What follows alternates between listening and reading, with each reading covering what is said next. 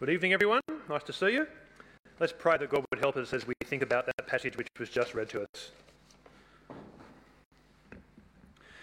Dear Heavenly Father, we do pray you would help us to focus well this evening and hear what it is that you have to teach each of us tonight. And we pray that when we hear what you have to say, that we would believe it, trust it, and live it out. And we ask this in your Son's name. Amen. Bit of rock and roll trivia. In 1974, the Hollies had a hit song entitled "The Air That I Breathe."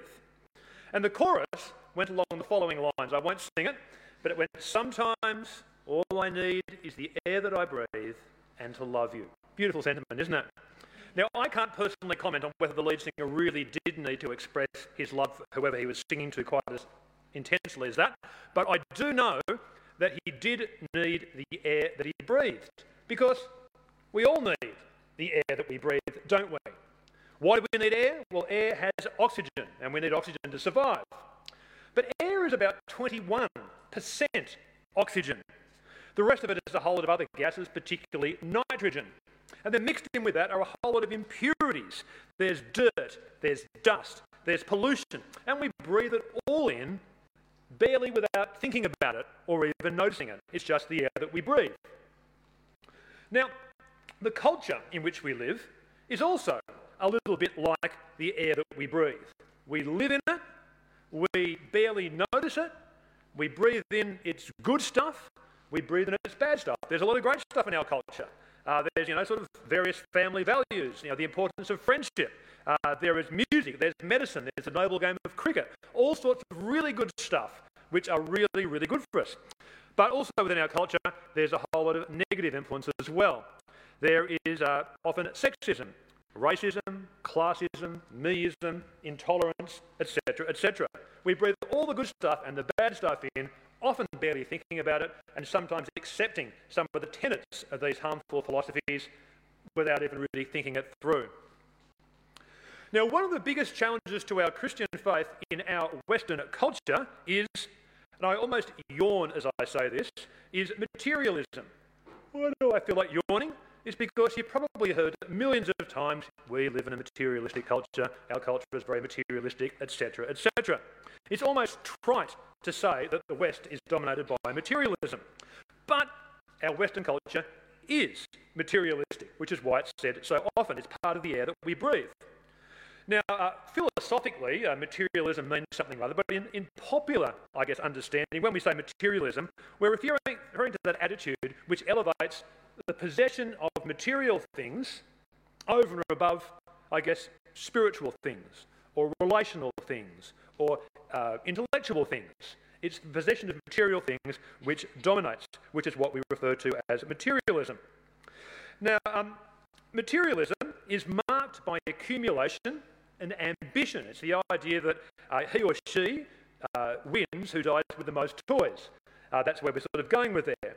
Madonna famously tapped into this in the 80s with her song Material Girl. She said she was a material girl living in a material world. Now, a lot of material things are really good. There's a lot of good things. We can enjoy cars and houses and, interesting phones and things like that. But as our ultimate goal, they are rubbish. Yet, it's the view of many in our culture. Now, before we start sitting here going, tutting and thinking what a horrible culture we live in, what we do need to do is remember that we are part of this culture as well. We breathe in materialism. We're influenced by materialism as well. And in that we barely notice it, and in that it's such a potential danger, it's good that Jesus teaches on it so that we can recognise it and better respond to it. And that's the thing which Jesus does in tonight's passage. Now, if you've been here over recent weeks, you know we're working our way through the Sermon on the Mount, and we're up to chapter 6, and tonight we're looking at verses 19 to 34. The main points are on the outline you would have received when you came in, and you can see them on the screen behind me.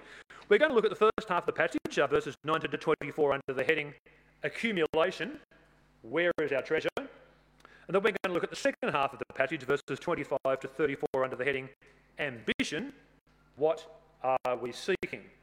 So that's where we're going. Let's start with the first point, accumulation, where is our treasure? The passage opens by speaking about two sorts of treasure. And the first sort of treasure is mentioned in the first verse. Jesus says, "Do not store up for yourselves treasures on earth." Well, what does that mean? When he says you shouldn't store up treasures on earth, what does he mean by that? And what does he not mean by that?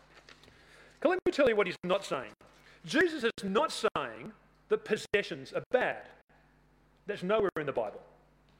He's not saying that saving up for a rainy day is bad.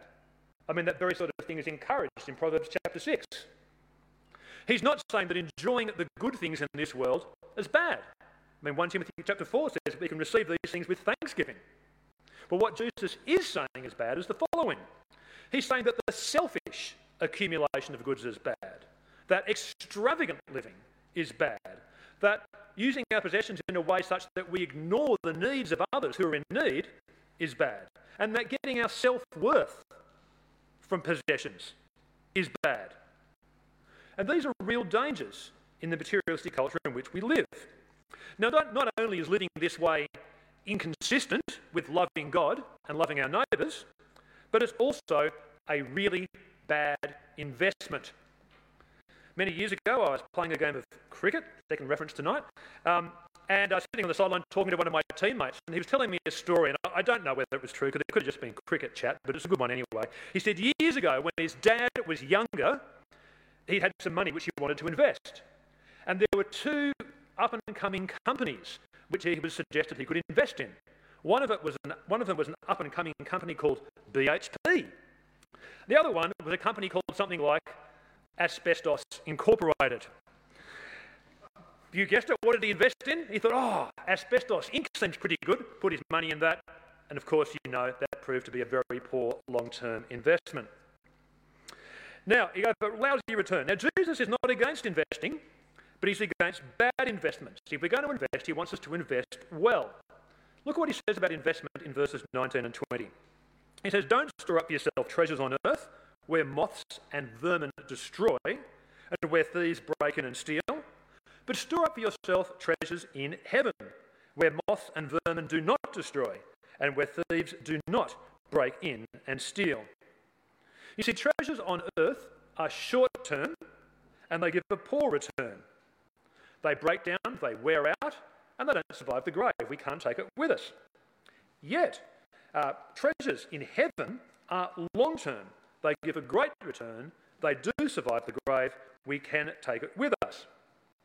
Now, treasures on earth, as I said, cars, phones, things like that, they can be perfectly good, but as the things we're ultimately trying to accumulate, they are rubbish. Now, we think, okay, look, I don't want to store up treasures on earth. I want to get these treasures in heaven. How do we go about storing up treasures in heaven? That's the key question, isn't it? Well, it seems to me that we store up treasures in heaven if we do things with our lives which impact eternity. Now, what are the things which are going to last for eternity? God, people. And so we're investing in God and people in a biblical way. We'll be storing up treasures in heaven. So what sort of things are going to count? Anything which helps our relationship with God counts. Anything which improves our Christian character counts. Anything which promotes evangelism or discipleship counts. Any way in which we can show our love for others, helping the needy, whatever, counts as well. In fact, if you look through your Spring into Ministry forms or slips, those sorts of things count. So I guess a good question is, if you were to reflect here on your current life at the moment, your life as you know it, and ask yourself the question, what are you really thinking about? What are you putting your emotional energy into? What do you daydream about? Where's your money going? What do you pray for? What sorts of things are you seeking to accumulate? Treasures on earth or treasures in heaven? When you're doing that exercise and you're thinking about what you're trying to accumulate, ask yourself the question, what will I think about what I'm prioritising at the moment? What will I think about it in 15 years' time? Will I think it was worth it? What will I think about it in 115 years' time? Will I think that was worth it? What will I think about it in 1,015 years' time? Will I think, gee, I'm really glad I put all my time and energy and efforts into whatever it was? Would it be or wouldn't be? Interesting question. Now, often we invest, sadly, in short-term things, treasures on earth rather than treasures in heaven, because we don't see things clearly. Which brings us to our next few verses, two ways of seeing, one of which is a realistic way, one of which is a very unrealistic way. When I was growing up, I was a fan of a comic strip which used to be in the Sydney Morning Herald called Hagar the Horrible. And there's Hagar the Horrible features Hagar, who is a Viking. He's a fairly lovable Viking, but he's probably not the most intellectually adept person you would ever meet. Now, he has a family whom he loves, and he has a son. His son is really bright, but let's say not particularly likely to win a powerlifting contest, okay?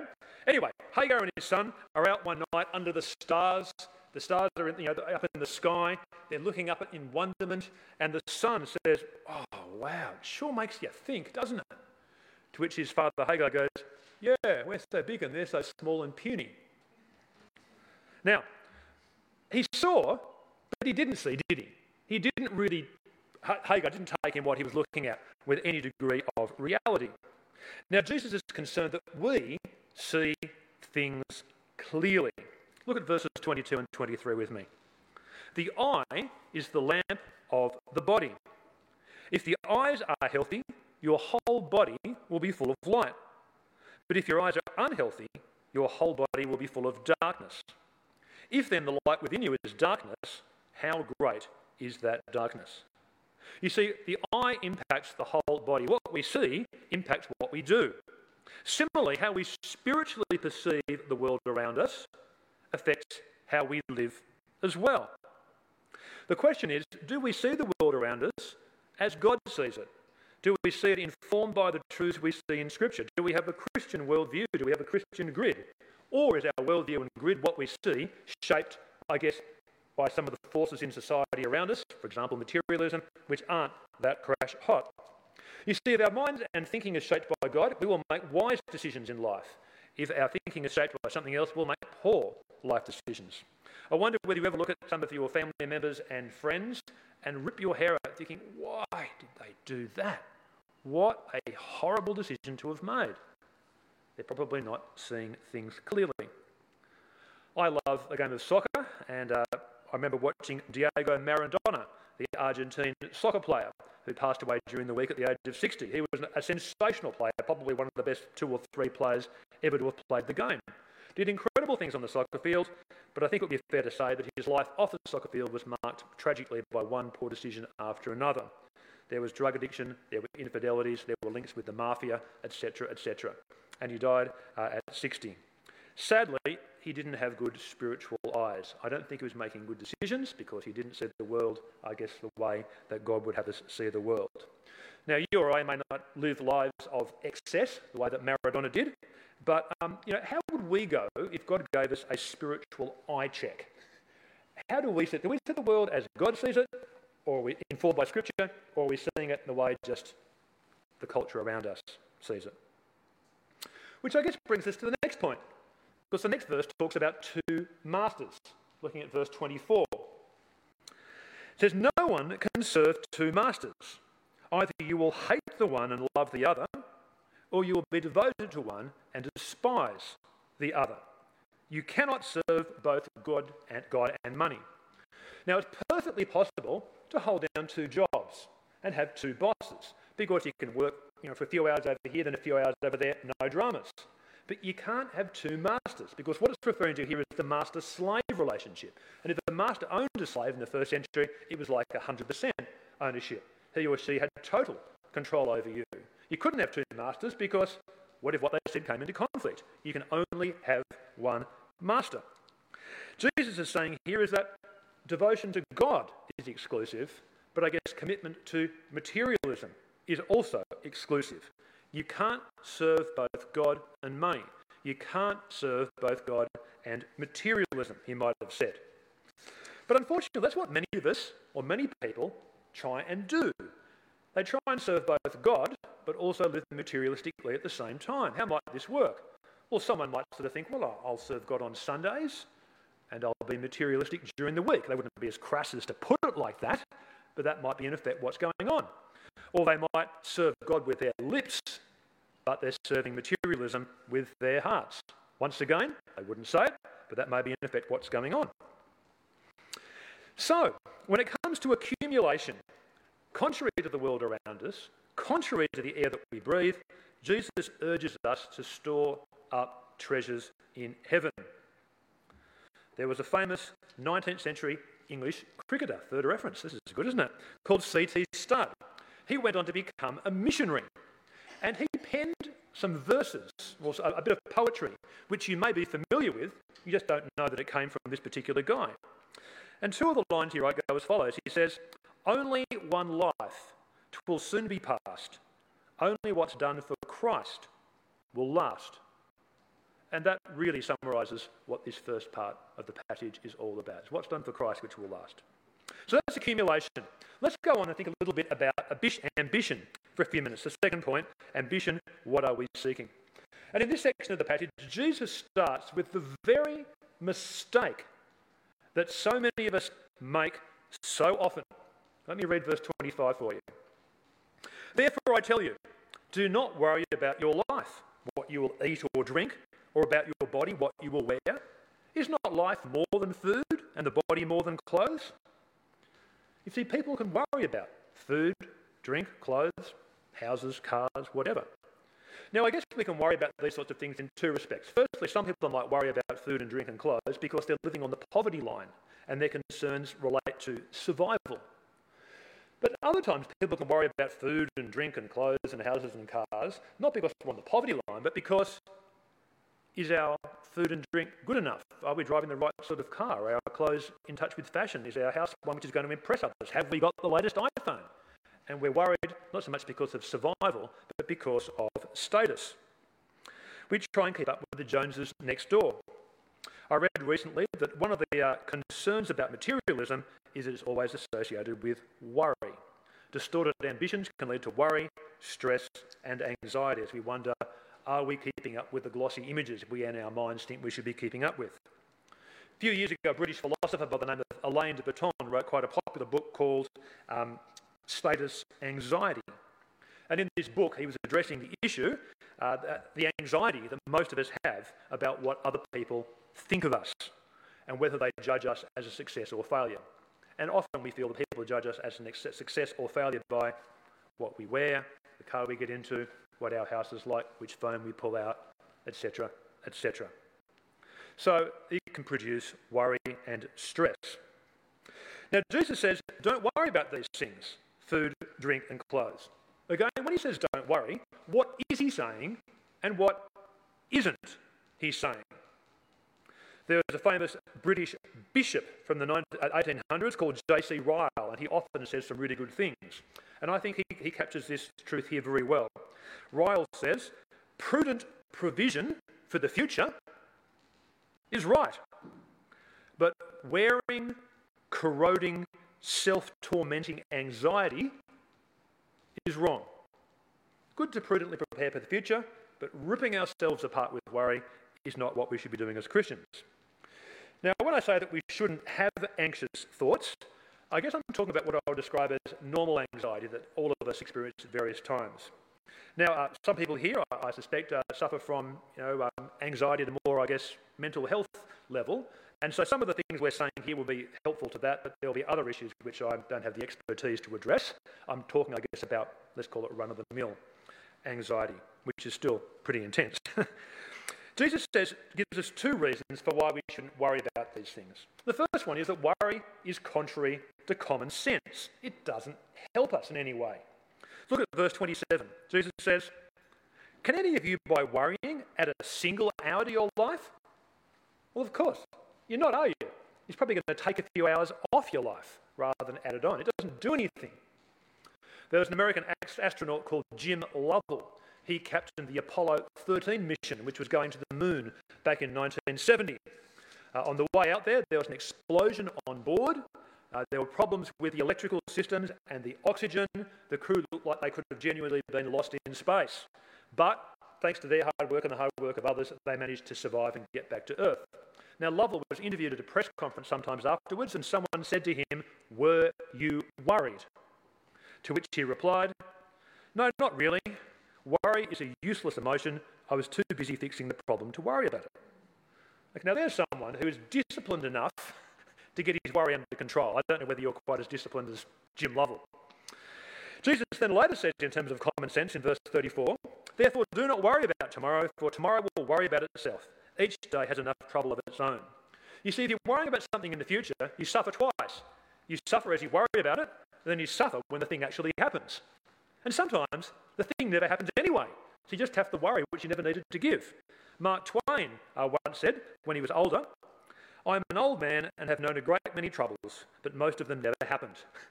You worry in advance, it doesn't happen, what a waste. So he's basically saying, worry doesn't achieve anything. Now, if you can discipline your mind to do that, wonderful. But Jesus then gives a second reason why we shouldn't worry, which is really helpful. He says, because worry is contrary to trust in God. And if we're Christians, we actually can trust God. Look at verse 26. Jesus says, "Look at the birds of the air, for they do not sow or reap or store away in barns, and yet your heavenly Father feeds them. Are you not much more valuable than they?" Point there is pretty simple, isn't it? If God looks after even the birds and makes sure that, they get food, how much more will he look after his people? Of course he will. Now, when Jesus says that God's going to look after us, that doesn't mean that our lives are going to be free from trouble. I mean, nowhere does the Bible say our lives are going to be free from trouble. There's regulation suffering and there's persecution, which Christians are all going to face. But Jesus is saying we won't be free from trouble, but we should be, ideally, free from worry, or at least have low worry levels. Because the assurance of the Bible is that God is always with us, watching over us, looking after us. Nothing which happens to us happens outside of God's knowledge and consent. We can trust God that he's always looking out for us and watching over us.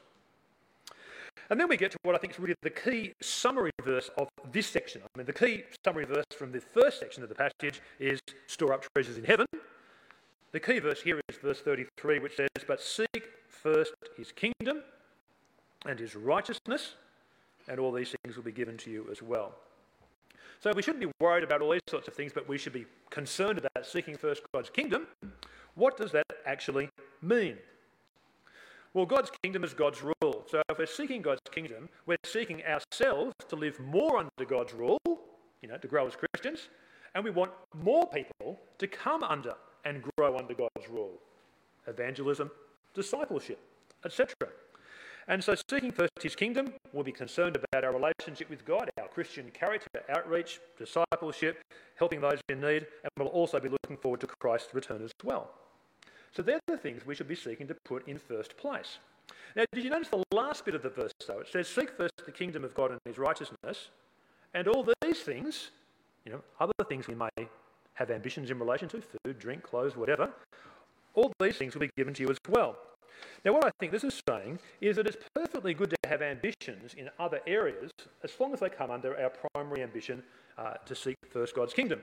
So John Stott, a famous English theologian, once said, "There's no harm in having secondary ambitions, but they should be subservient to our primary ambition." So by way of personal testimony, and I'm going to go for a record tonight with my fourth cricket reference, but when I was in high school, I think I was a pretty keen Christian in high school, and I was a pretty keen cricketer as well, and I was hoping to do something with cricket. And I remember sitting in a school assembly meditating over the question of, if God asked me to give up cricket, would I do it? Now, I don't know how God would have indicated to me that he wanted me to give up cricket, but it was a hypothetical. The question was, what's more important, is it God or cricket? Now, that's pretty easy for most of you to decide, but for me it was a hard decision, and after much soul-searching I concluded that no, God was more important than cricket. Now, reflecting back a number of decades later, can I say I think I enjoyed cricket more by putting God first. By trying to put God first and seek first his kingdom, and I had cricket and a whole lot of other little ambitions underneath, I think I enjoyed cricket more than if I tried to make cricket my God and had my primary ambitions there. Then my life would have fluctuated and gone up and down according to form and injury and things like that, and in the end, cricket's not God, so it's not going to satisfy. But when we put God first, and you have, cricket, I want to be the world's greatest father, whatever it is, watercolour painting, whatever your ambitions may be, underneath, it falls into place. As I conclude, let me tell you about three men whom a minister I know once met. This particular minister was doing vox pop interviews with people on a street in the city near his church. And amongst the various people he interviewed were these three men. They were guys of about 50 years of age. They seemed very nice, helpful men, but they were not churchgoers. But all of them had gone to church when they'd been younger. And they seemed to have fond memories of church from their younger day. I think they said that they prayed sometimes. They had read the Bible in the past. They knew who the Holy Spirit was. But despite all this, these three men were not living as Christians. At the end of the vox pop, the minister actually said to them, look, why not? Why aren't you guys Christians? And they said, there isn't time. Now, these are guys working in the city in important jobs. One of them said, look, I work hard all week and the weekend is for the family. Now, can I say, I'm quite sympathetic to that viewpoint. I sort of get it, that someone might say, look, I work hard all week, weekends for my family, I don't have time for God. I'm not saying it's a good way to think, but I sort of get it. And really, quite a few of the friends I grew up with would probably endorse that view. And it sounds somewhat noble, working hard, looking after your family. But perhaps I'd like us to perhaps unpack what they said a little bit. Now, thinking about it a bit more deeply, I think we'd all realise that there are hard-working Christian adults who work hard all week, who care about their family, who still manage to get to church. And they often manage to get to perhaps a lunchtime Bible study group, City Bible Forum or something like that, or they get to a weeknight Bible study group. It can be done. Why is it that these men weren't? Now, I don't know. I'm just going to speculate. One bit might it be that these guys were working huge hours to, I guess, maintain a certain lifestyle, which they got used to. They were in effect accumulating bigger and better toys, if not for themselves, then for their family.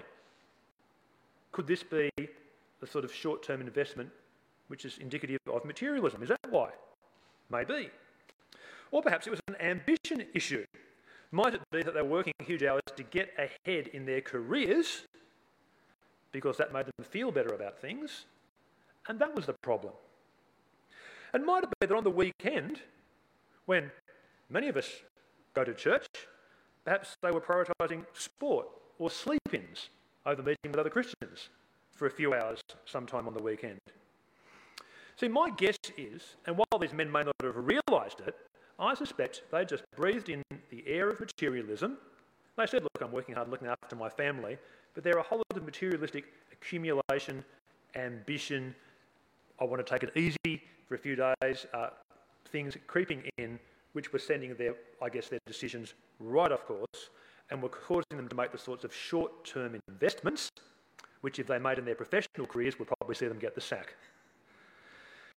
Now, I must say, I do get that. I don't want to sound judgmental because I feel sort of the subculture which those guys lived in, having sort of almost been part of it myself at one point. I guess the question is, are we as Christians being influenced by materialism sort of seeping into our thinking and we perhaps don't even realise it, we give it other names? So the passage here is about accumulation and ambition.